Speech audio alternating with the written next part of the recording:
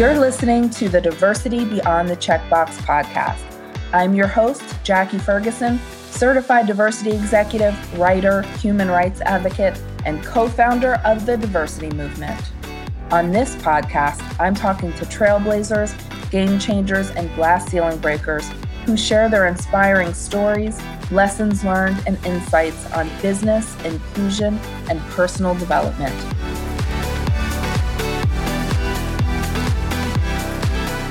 Hello, and thanks for joining me today. My guest today is Dr. Tana Session. Dr. Session is an award-winning consultant, international speaker, executive-level performance coach, best-selling author, recognized inclusion, diversity, and multi-generational thought leader and media contributor. Dr. Session is the official LinkedIn learning expert for diversity and inclusion in recruiting and interviewing, and was also recognized by Forbes as a Next 1000 and a top diversity and inclusion business leader and a DEI champion by the National Diversity Council. Dr. Session, thank you so much for being with me today. Thank you, Jackie. Honored to be here. Looking forward to it. Me too. So let's start, if we can, by just telling us a little about yourself, your family, your identity, your background, whatever you'd like to share. Sure. So Dr. Tana Session, I identify as she, her. I am married. I have a 26-year-old son. I have a 31-year-old bonus son. We've been empty nesters since 2013. So it's been a fabulous life of, just myself and my husband doing what we want when we want. Professionally, I have been in HR for over 30 years. I've been the head of HR for 10 of those years for different types of organizations, both for-profit and not-for-profit. I've been in the diversity space since 2007. So I've been doing this work for quite some time. I just recently got accepted to law school. So I'm really looking forward to starting law school in the fall. And my focus is going to be civil rights law, which many people who know me are not surprised by that. So looking forward to taking my game and DEI up a notch. From a legal aspect. I love that. Congratulations. That's a big one. Thank you. Oh, and I live in Los Angeles, but I'm originally from New York. Got it. Dr. Session, will you tell us a little bit more about your early career as you got started? How did you, navigate corporate America? What was your experience? And then I'm also interested, now I'm asking 30 questions at once, right? It just shows I'm excited about the conversation. I think I'll be able to track it, but okay. But then how has the DEI landscape changed, right, from 2007 to today? Yeah. I'll start off by saying it has changed, the work that I'm doing with clients now. So as I said, I've been in HR for over 30 years. I started my own consulting company back in 2014, and I've been able to work with different organizations, including federal and state agencies and municipalities, on their cultural transformation work through the lens of organizational development and, of course, DEIB. And it's changed over the years because when I first got started, people were focused more so on not only getting people of color, into leadership roles, but they were focused on the multi-generational workforce because the millennials at that time were starting to come in. They were focused on getting women into leadership. So I would say the bulk of the work that I did prior to probably 2020 has been in those areas, like really looking at the multi-generational workforce, getting women into leadership roles. There's been a huge push and a huge focus on that. And there's been some good traction. So admittedly, it was the right thing to do. But we weren't having the types of conversations that we're having right now as it relates to Black, Indigenous people of color, other marginalized, underrepresented groups in the workforce, and what their lived experiences have been. So summer 2020 really changed the game in terms of changing the types of conversations that we're having in the workplace. And then, Dr. Session, tell us about your early career. How did you get started? And was it HR where you started, or did you start somewhere else and then move into HR? Yeah, I started as an administrative assistant in human resources. Back then it was called personnel because I'm a woman of a certain age. And and I remember I came into Ernst & Young as what they called a floating secretary. And as a floating secretary, you would just fill in whenever another administrative assistant was out sick for the day or on medical leave or had to leave early. And when you weren't assigned to a desk, you would sit in HR. And so I sat in HR enough times where I started building a relationship with the team there, and they started seeing my resourcefulness and how I was able to assist employees when they came in. And the director at that time said, "Hey, do you want to be my assistant? And then that way you'll have a home." And I was like, "Okay." And so I remember I only thought of it as a job. Like I just wanted to make enough money so that I could go and hang out with my friends on the weekend and, pay my rent and leave work at work and go home and have a good time. And she saw something in me I didn't see in myself. She saw the way people engaged and interacted with me. She saw the way that some of the other administrative assistants, and in particular the Black ones, would share with me some of the experiences they were having. And then I would be able to then talk to her about it and say, hey, what are we going to do about this? And so that really was my entry point into human resources. So she would have me sit in with her when she was having employee relations discussions to take notes. She would have me, work with new hires coming in regards to getting their paperwork, that type of thing. And I just really started getting interested in that. And what I realized was that if you're a nosy person, HR is the best department to be in because you will learn everything that's going on inside of a Right. company if you are plugged into the HR team. Now you have to have a high level of confidentiality, of course, but it's always some drama going on. That's right. Absolutely. Dr. Session, how can we get more underrepresented women in executive roles? You talked about that being an earlier focus. So, what are your recommendations? What's your advice there? One, you should look at the talent you already have in house because talent is hidden in plain view or in plain sight. We're already there. So I think it's a matter of understanding why they haven't been selected for these opportunities and what's been holding them back in their career and having those conversations early on. So, when you get to the first level of management, that's when they immediately start seeing a dip or a dive, if you will, in terms of people of color, Black, Indigenous people, women, even moving up to the next couple of levels up to the executive level. And that's why even on the Fortune 500, you see so few of us represented there because the funnel is so tight and small and lean. And then on the recruiting side, you need to diversify where you're recruiting from. So if you're going to the same pond, you'll get the same fish. If you're relying on your network, you're going to get the same people who look like you, think like you, and probably have the same background as you. So there's going to be lack of diversity of thought and lack of diversity on so many other levels, including social categories. So if you're not widening the lens or the net, if you will, in terms of where you're casting to bring people into your funnel of recruiting, then ultimately you're going to get the same results. Absolutely. And you said something earlier about your manager. She saw something in me that I didn't see in myself. So, what's our responsibility, right, as leaders to identify that talent and to give them opportunities to rise within the organization? I think that advice is great. Definitely. And it's also up to the individuals too. So I can't put it all on the company or all on the managers. The individuals need to be able to express what their desires are because we can't read your minds. So if you're not telling us like, I want to be in your job one day. And I remember I told my boss that. I was like, one day I want to be in your job. And she's like, I'm going to help you get there because she ultimately said, I'm failing if I'm not, grooming or growing my replacement. And when I was head of HR, I did the exact same thing. I said, I'm failing if I'm not grooming and growing my replacement because I won't be here forever. Mhm. Absolutely. And Dr. Session, how did you move from corporate America, right? Make that move from corporate America into consulting and speaking? Well, I was conscious about it. I hit a point in my career where I felt like I hit a wall. I kind of felt like no matter what company I went to, I was doing the same thing over and over and over again. Yeah. And at the beginning, it's always fun because you're changing things, you're getting used to the people, you're the new shiny toy. Right. But then after a while, it just starts to become day to day, right? And I wanted more of a variety of the type of work and the types of people I was working with.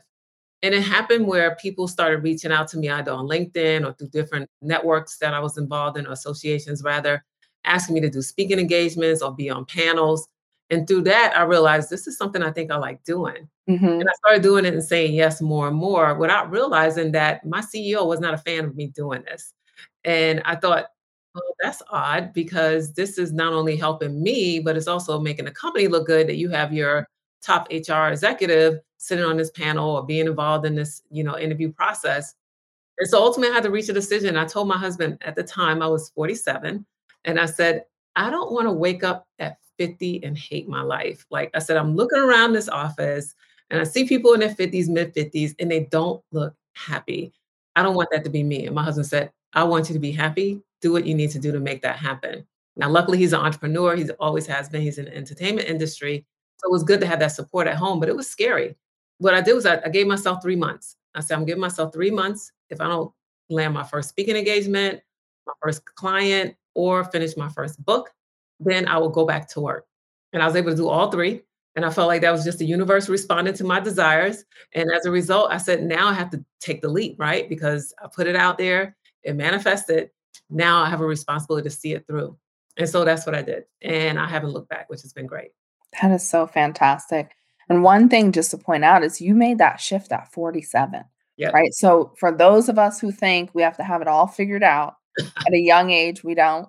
And for those of us who are finding themselves in those positions where we're not happy or we're not feeling fulfilled, it's never too late to make that change for yourself and make that shift and take that leap. So I love that you shared that.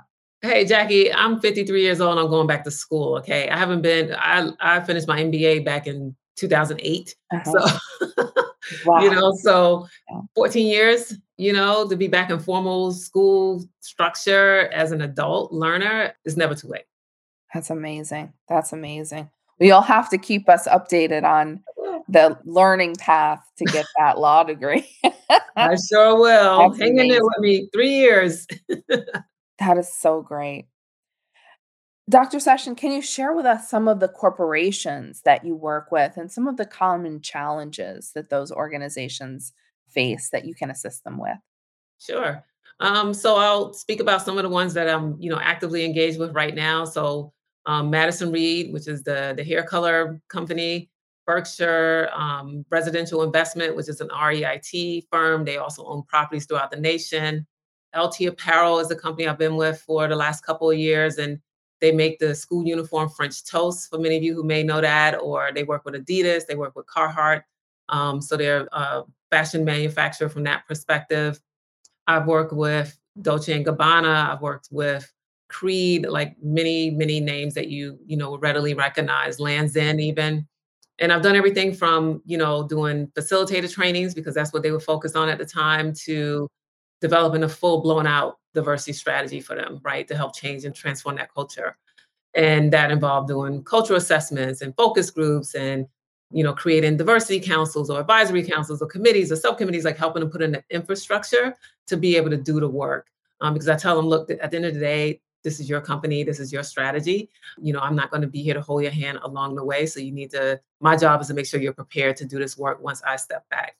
And I had another consultant say, we have a sunrise and a sunset with our clients, and it's by design.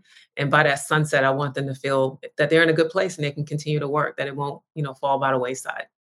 And that goes back to what you said earlier about, training your replacement, right? Exactly. It's the same thing. You want to give them the tools to empower their organization, but Absolutely. ultimately they have to do the work. I think that's great. Yeah. After 2 years, I start getting a little itchy. So I'm like, Uh-huh. I think they think I'm an employee at that point. And I'm like, oh, Right, right, right. it's time to start cutting the cord. Now, Dr. Session, one of the things that you say is your employees are not okay. Yeah. So, what do leaders need to know about their employees in this climate?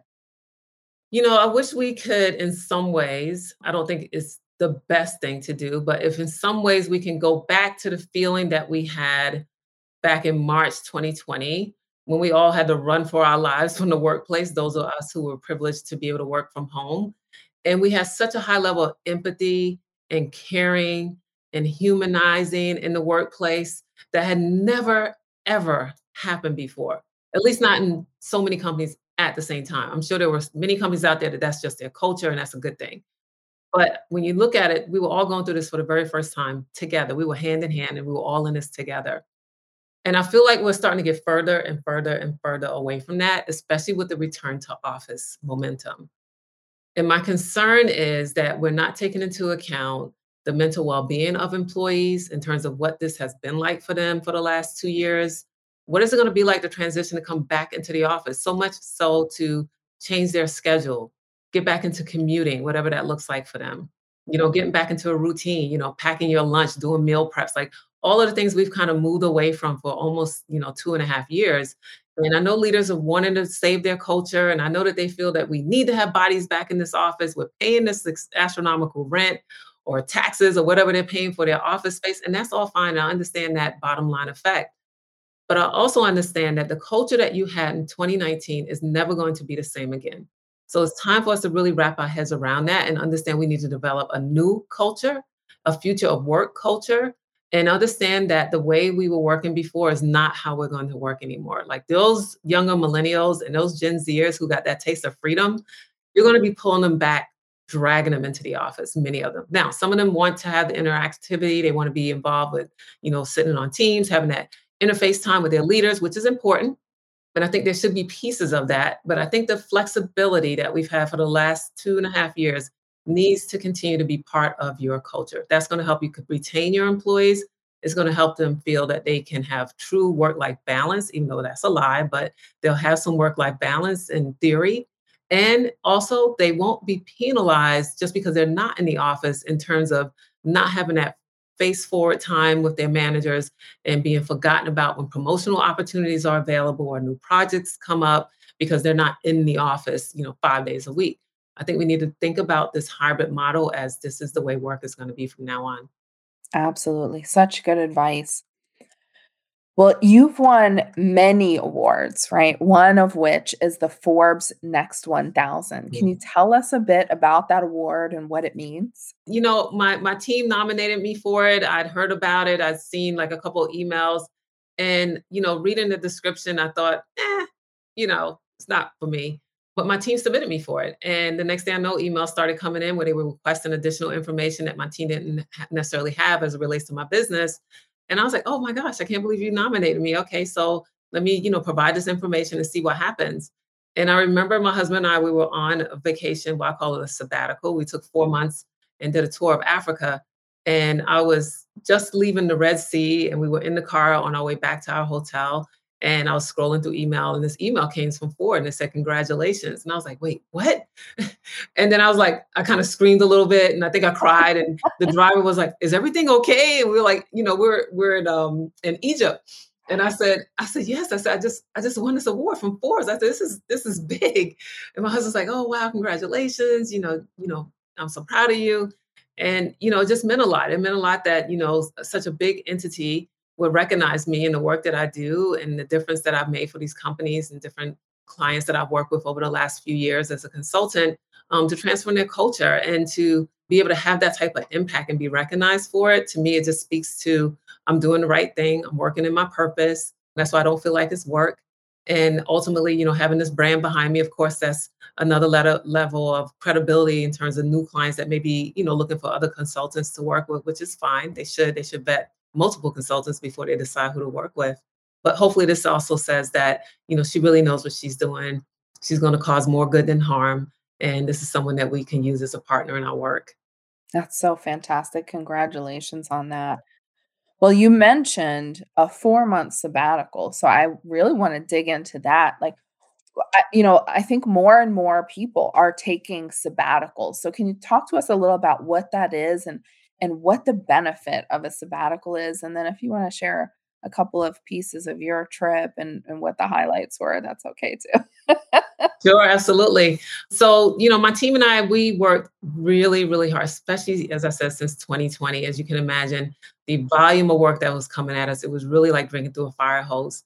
And we stood up and we accomplished everything that we set out to do. And we were able to successfully, partner with our clients and give them what they were looking for and set them on their journey. And that work continued all the way through 2021, which was a good thing. The business grew and we had more consultants we were able to bring in to help with some of the initiatives.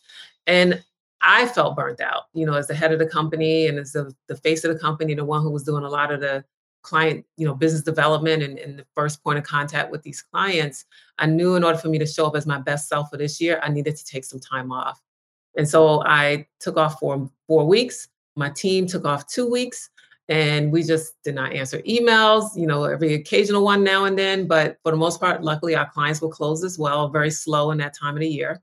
And so I took off from mid-December through mid-January. And my husband and I did a tour of 5 countries in Africa. We started with Egypt, and then we went to Kenya, and then we went to Tanzania, and then we went to Ghana and Senegal, and then we spent some time in Dubai, and then we came back home. And after I came home, I still had another week just to get my body acclimated to the different time zones again, get back on Pacific Coast time. And it was the best thing I could have done for myself and my business and for my team as well. As I said, they were able to take the, 2 weeks of the last 2 weeks of the year off too. Mhm. And now this year we're doing 8 weeks. So, Wow. yeah, we're gonna take off mid-November and we'll come back mid-January. That's awesome. And Dr. Session, what are some of the benefits of that? So, right, obviously rest, right? And recovery, but tell me some of the other benefits to not only doing that for yourself, but allowing your team to do that as well. Well, first and foremost, mental well-being. I think we were all burnt out. We were so in the moment and so present with the amount of work that we were doing that we didn't allow ourselves time to have downtime. Like my office is closed on Fridays, but we were still even working on Fridays in some Mhm. cases just to keep up with the volume of work that was Mhm. coming through. And so, we kind of robbed ourselves of our 4-day week, many weeks. And I just felt if I was feeling this, I knew my team must be feeling it too, because I'm only great because of what they do to support me. And so the mental well-being was a benefit, being present with our family and friends, especially again, many of us probably traveling for the first time last year, after not being able to do so since 2019. So having that time to just be present, and for those who are us who were able to travel, to be able to get out of our homes and break up the monotony of those four walls that have been closing in on us. Again, I consider that part of our mental well-being. And then just experiencing and having new experiences. So, somewhat normal life, if you will, still being masked and, all that stuff with traveling and everything, but just being able to get out and meet new people and have new experiences, just gave me the energy, as I said, that I needed to come back and show up as my best self for this year. Wow. That's such good advice. And, certainly we can all think about when it's time for us to take that break, right? And recovery is so important to the work we do, but especially in this space because it's so emotional, It is. right? Not only are the people that we're working with, having those challenges and those emotional reactions to this work, but we are human. And so we are having those reactions as well. So I think that's fantastic that you prioritize that. Yeah, I tell everyone this is head and heart work at the end of the day, Yes. right? It's about Mhm. empathy, it's about emotions, it's about in some cases even sympathy. And so, if you're leading this type of work, it can be overwhelming, it can be exhausting, it can be emotionally draining. I have all of those same feelings, even though I love what I do.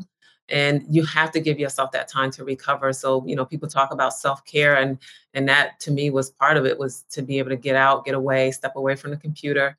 I had my laptop with me, but I barely opened it. Again, time difference was a help, right? Because when I was sleeping, they were awake. When they were awake, I was asleep. So, and again, just having that time with my husband because, as I said, we're empty nesters, and he barely saw me outside of my office except for dinner because I was just in there, just plowing away with work, having conferences, doing meetings, doing trainings, talking to new clients, intaking clients, offboarding clients, and it was a lot. And we didn't have that connection as a married couple, in many cases because the volume of work was just so busy. Absolutely. Mhm. Well, Dr. Session, let's talk about your LinkedIn learning. What kinds of topics do you discuss there? Yeah. So I have a course right now that's doing really well. Over a quarter of a million people have taken it, which is just to me mind blowing. And it's Wow. called Uncovering Unconscious Bias in Recruiting and Interviewing. And I recorded the course back in November 2019. It launched in January of 2020. And now I'm in the process of developing my second course. And that course, the reason why I wanted to do that one was because one of the things that a lot of clients were asking me about was how do we actually make certain that we are removing our own bias when we are looking at resumes or applications or interviewing candidates that are different than what we're used to and not letting that be a determining factor. And so I thought that the advice I was giving them would make a great course for LinkedIn. And so luckily they agreed and we were able to get it recorded and get it launched, and it's done really well and continues to do so. And now the next one is about the now what phase of diversity, equity, inclusion, and belonging work. So without giving too much away, you've done all the trainings. They have tons of trainings out there. They have great instructors who put a lot of material out there around diversity, equity, inclusion, and belonging, and kind of, how to get it started, what to do, what it should look like. But what happens once you've done all that and you're now, you don't have your consultant anymore and you need to know as a leader or a manager or even an employee, what's the now what part? Well, that's what the next course is. That's so great. When Dr. Session has left the building, what do Yep, you do next, right? exactly, exactly. So, and I'm approaching it as a conversation. So even though the first one was somewhat conversational but instructional, this one's going to be much more conversational because I want to talk to them the same way I talk to my clients when we're getting ready to offboard. Like, Here are the things you need to look out here. How are you going to measure your return on investment? This is what success could look like. Here's how you set goals and KPIs and why it's important to do so, and giving some, some theoretical examples of it, of course, but kind of walking them through the steps of continuing this work because it is nonstop. It doesn't end. There's That's no end point, right? It's truly a journey. That's exactly right. And, I think that's one of the things that people have to wrap their head around. It's not a checkbox approach, right? Where you get to the end of it. This is a continual practice, a continual journey, as you said. And, what are the tools that you need to continue that process of DEIB? Dr. Session, what do you make of this great resignation? Why is this happening? And what can companies do better to make sure they're retaining their employees? Well, I'll first say I think it's a long time overdue. Again, 2020 was the catalyst, of course. A lot of people had time to sit home and they didn't have to interact with people in the office and they had time to think. Do I really like this job? Do I really like this boss? Do I really like these coworkers? I'm not happy. This is the happiest I've ever been. And I've never had this experience before where I get to sit at home and I don't have to interact with these individuals or deal with, these microaggressions or this bias or discrimination or racism, all the other things that people have been dealing with in the workplace. And they dealt with it because they felt they had no other choice. And they would go from one company to the next, hoping for a different experience. And they had, over time, had the same experience. And I can speak to that from my own personal experience as well in corporate America. So, what does that mean? Well, people have choices now. So, luckily, not only was there a great race to hire Black, Indigenous people of color, so now they have been poached, they have been pursued and wooed by different companies in ways that they never have before. And I say, bravo, bravo. They're getting their just rewards, they're getting paid equitably. Many of them have seen huge increases in pay. I've read a study where some people are seeing 30 and 40% increases in pay because of their move to a new job.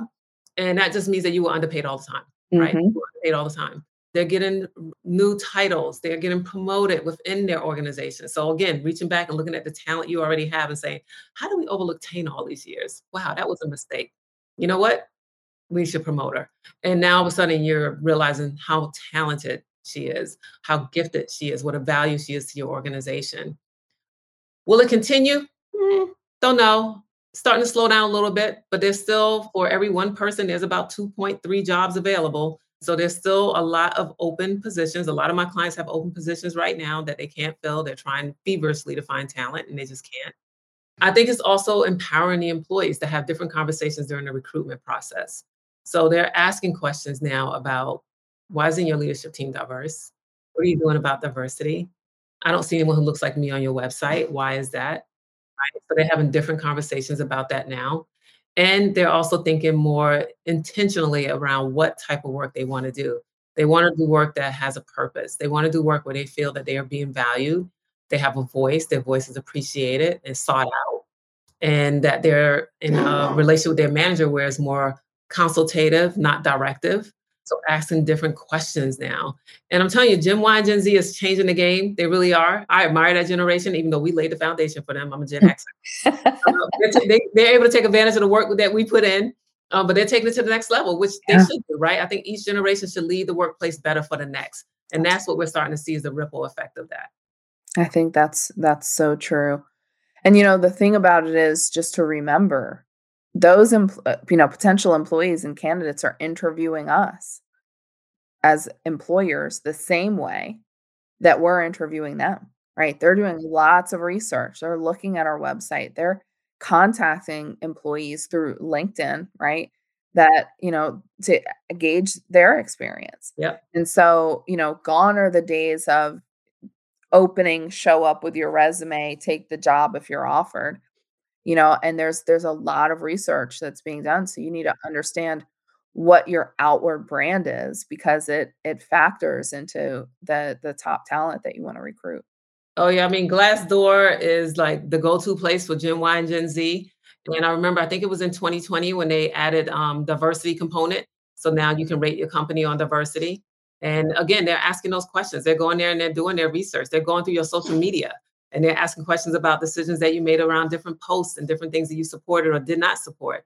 They wanna know what you feel about different social justice issues that are happening that impact them as an employee outside of the workplace. So yes, the conversations are different. I'm excited to see what happens over the next, let's see what happens when we get to 2025. Absolutely, absolutely. Well, Dr. Session, let's talk about your latest book, which is fantastic, by the way. Thank you. Working While Black: A Woman's Guide to Stop Being the Best Kept Secret. Yeah. What will readers learn from reading this book? What I hope they learn first and foremost is about the true experiences of Black women in the workplace. I know there's been a lot of talk about it. As I said, conversations have changed in terms of having these types of open, transparent, courageous conversations over the last couple of years, but really hearing it through the lens of those individuals who had those experiences, myself included. So I share my journey through corporate. I share the journey of several other phenomenal Black women who are either in corporate or own their own business. I was even able to fortunately interview Miss Mandela. She is actually the granddaughter of Nelson and Winnie Mandela. Swati is her name. I wanted to get a global perspective of what's it like for Black women in other parts of the world as it relates to their experience as Black women. But not only did we share our experiences, Jackie, we also shared the strategies for how we navigated through systems that weren't necessarily built and designed for us to be successful. And we talked about what it took for us to learn how to own our power in those situations, our truth, our healing, our worth, and then ultimately our true destiny. And I hope what people get away from there is those that identify as Black women to not only see themselves in these stories, but hopefully be able to find some strategies for themselves with their experience in some of these things. They just don't know where to go.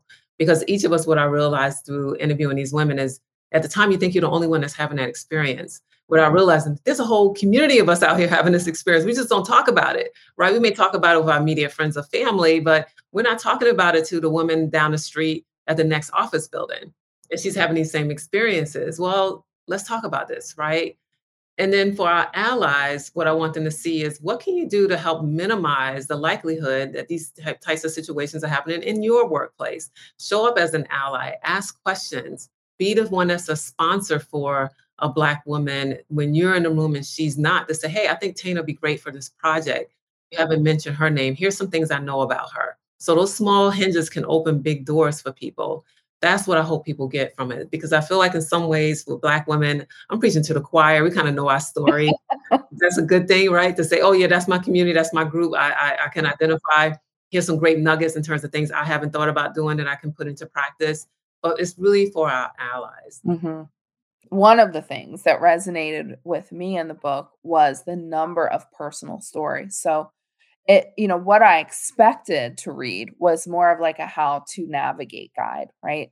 But really seeing those stories and being able to read those stories and identify for me personally with those stories, it helps people to understand and helps allies and potential allies to understand that wow, there are things that are pervasive, right? Things that they're experiencing. It's not just one experience. It's not, a one-off experience. This is, we're seeing threads, like, right? And what Systemic. can we do? Mhm. Yeah, I Absolutely. mean, that's the epitome of systemic, right? Mhm. And a lot of it was. And again, even just, interviewing these women, I spent hours and hours. I mean, it took me almost 2 years to write this book. Spent hours talking to them and even re-interviewing them and going back and vetting even further. And the fact that they were so authentic and transparent with me said a lot about they wanted to share the story. They're like, oh my gosh, I've never told anyone this before. And a lot of them said that, like, I've never talked about this before. And I was like, wow, thank you for honoring me and trusting me with your story, but more so willing to share it with the world because once it's out there, it's out there.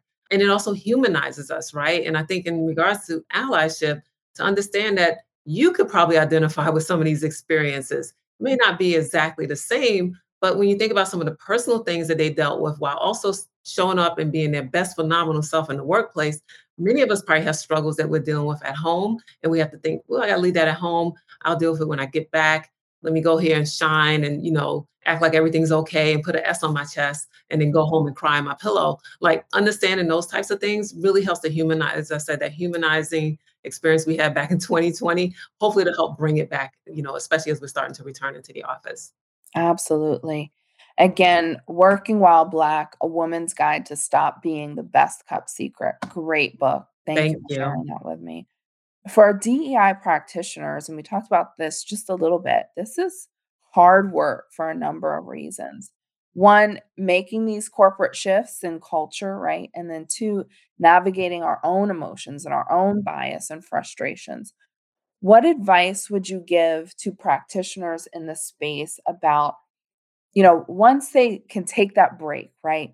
How do you go back into the workplace and kind of manage that for yourself so that you don't experience the burnout and you don't experience a situation where it's too much, right? How do we navigate that? And it's so important to just go back into this because this is something that I hear from practitioners all the time. It's hard work. So, what It is. advice And there? and many of them, especially those that have been doing this work over the last 2 years, because it has been such high volume, have actually tapped out. They were like, "I quit," right? Whether they were hired into an organization or they were consulting, they were like, "I'm taking a break. I can't do it anymore." One of the things I had to do for myself was learn how to compartmentalize the work. So, yes, it's personal, right? When I think about George Floyd, I see my sons, I see my husband, I see my uncles. When I think about, Brianna, I see cousins of mine, right? And so all of these things are personal to especially the Black community. There's no way I can say it doesn't touch us in some way.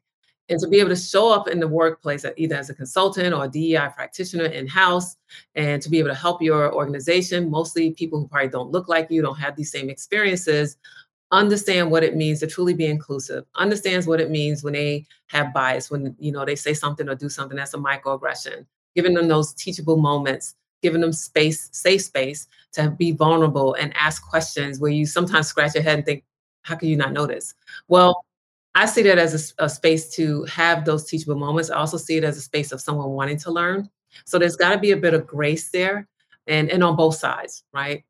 But also understand that this is ultimately a change management work that we're doing. We're changing cultures. So any change management process you will go through, whether it's building, rolling out a new IT system, Mhm. or whatever project you're going through that's changing within the organization, you're doing the same thing when you're shifting the culture. It's a change management. So if you can think about it from a methodical, theoretical perspective, as such as that, put it into bite-sized pieces, creating a project plan for yourself, bringing in stakeholders and executive sponsors, making sure that you have resources, people, time, and money to do the work, because that's where a lot of the frustration comes in at. And then your own time, having some healthy boundaries. So, yes, giving yourself that time to step away from it. Yes, to compartmentalize it, giving yourself time to be angry, to be upset, be hurt, be concerned, but then you got to come back and do it again. So, I think it's cyclical, but it can be manageable. But it's also good when, again, you have the resources that you need, because struggling, trying to do this all by yourself with no team, no budget, sometimes no real power, that's why a lot of people started leaving the field over the last couple of years. Absolutely. Such great advice.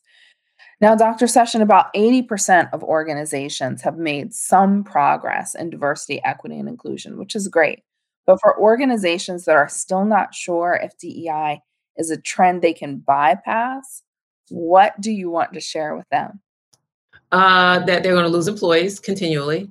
They won't be able to recruit for the next generation because they have zero tolerance for this. And they have an expectation of, this work is being done and that this true commitment is not performative. And they're, again, as I said, asking those questions from the very beginning, from the recruiting standpoint. And when they get in there, they're still asking the questions. And then they have a level of accountability that, many of us aren't used to, where they're saying, well, you said you were going to do this, but you didn't. Why? Right. And then they go to social media. So, Mhm. That's so right. I think that's what's going to happen. I think they will be left behind. I think they will see revenues drop, because for every 10% increase in diversity, there's a 0.8% increase in earnings. That was based on a recent study. Now, that 0.8% may seem small, but if you're a multi-million dollar, multi-billion dollar company, it's significant. If you think about companies like what's happening over at Tesla with all of the complaints from their Black employees and Black consultants, they just had that big settlement that went out last October.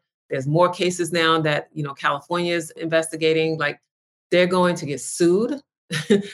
All of these things are going to happen. So those 80% that are thinking that, okay, I won't talk about this, is going to go away. You think it's like the news cycle where it just starts to fade and then eventually we're on to the next cycle. I don't think so. I think you're looking at it wrong. Now, before 2020, you could have got away with that, but not anymore. The game and the conversations have changed. That's right. Absolutely. Dr. Session, what do you think is next in DEI? What do I think is next? I think we will start seeing more Black senior executives, hopefully, especially women. And I think we're going to see more Hispanic leaders as well. And hopefully within the Fortune 500, we'll start seeing that start to shift too. Right now, there are a total of 5 Black CEOs on the Fortune 500, 2 of them are women. So I want to see, and I'm hoping that we'll start seeing that happen, but that's going to happen lower down in the pipeline, right? So that first level manager doing the grooming, doing the succession planning, the training, the mentoring, the sponsoring, and then grooming them up to that level because they're talented and they can do the work. They just need to have the sponsorship and the recognition and the opportunity. So that's what I see happening next. I also see people thinking more about the neurodivergency of diversity. And of course, still the multi-generational, because again, as we see more Gen Xers leaving, we have more Ys growing up in the organizations, and then here come the Zs, right? And then we have Gen Alpha down the road, right? So in the next 10 years, they'll be here. So I think thinking more holistically about the multi-generational workforce, what that looks like. Gen Y and Gen Z are the most socially, culturally, and ethnically diverse workforce to ever enter the workplace, which is why these conversations are not going anywhere anytime soon. So that's where I see diversity. I see those individuals starting to lead the work. I see them really starting to take the baton and really pushing it across the finish line. I see a very multicultural workforce that's much more representative of the world we live in. Absolutely. Now, Dr. Session, what is the best advice? And I love asking this question. I ask it of all my guests. Right? What's the best advice anyone has ever given you? Be yourself, someone will like you anyway. Mm, And I had to learn how to do that. I had to learn how to show up as my true authentic self because I thought there was a perception of what people wanted from Tana. And once I realized I could just show up as my true authentic self, not only did I feel empowered and was much more productive, but I created much more real relationships, in the workplace and even as a consultant. And I realized that I was enough. And that to me was a game changer. So, I could take off any facades or any mask or anything like that and just show up as my true authentic self. And to tell people the person you see on social media is the exact same person you're gonna get in person. Like that. I don't have, filters and different aspects of, oh, well, this is who I am on social, but when you meet me, I'm different. No, I'm the right. exact same person, same energy and everything. Love that. Love that. So, Dr. Session, what is the message that you want to leave our listeners with today? First, this work is not going anywhere. I Mhm. know we're tired. I know it's overwhelming. I know it feels like every month there's a new thing that comes out that we have to address, but that's just part of the work. And if you're really doing the work and you're doing it for the right reasons, you'll have fulfillment in the change that you're making. And I think that's what we have to stay focused on is what do you want your legacy to be in this work? And that's what I focus on every single day. Because one day I'll be retired and one day I won't be doing this work anymore. But I want to be able to look back and see the impact of the years and the effort and the tears and the sweat equity that I put into this work and know that I made a change. So that way, the next generation that's in the workforce, they're not dealing with the things that I dealt with, that I shared in my book, or these other women did. And they're not dealing with some of the things that people are worried about dealing with once they go back into the office now. That stuff hopefully will be far behind us. And I keep saying 2025 because I feel like that's a magical year. It's mid-year of the new decade, midpoint rather, the new decade. And I feel like, we really got to put our big pants on and say, who are we as a nation? Who are we as a workplace, as leaders in organizations? If we don't have it right by 2025, that used to seem so far away, right? That was like the Jetsons era. Well, Right. it's here now. So, That's right. so who do we want to be in the next decade? We've got to start thinking about it now. What a great way to end it. Dr. Session, thank you so much. I've enjoyed this conversation. You're such an inspiration. Thank you for the work that you're doing. And I look forward to staying in touch and seeing how you progress through that law degree. Thank you. Just wish me luck. Send good energy and good vibes my way. Absolutely. Thank you, Dr. Session.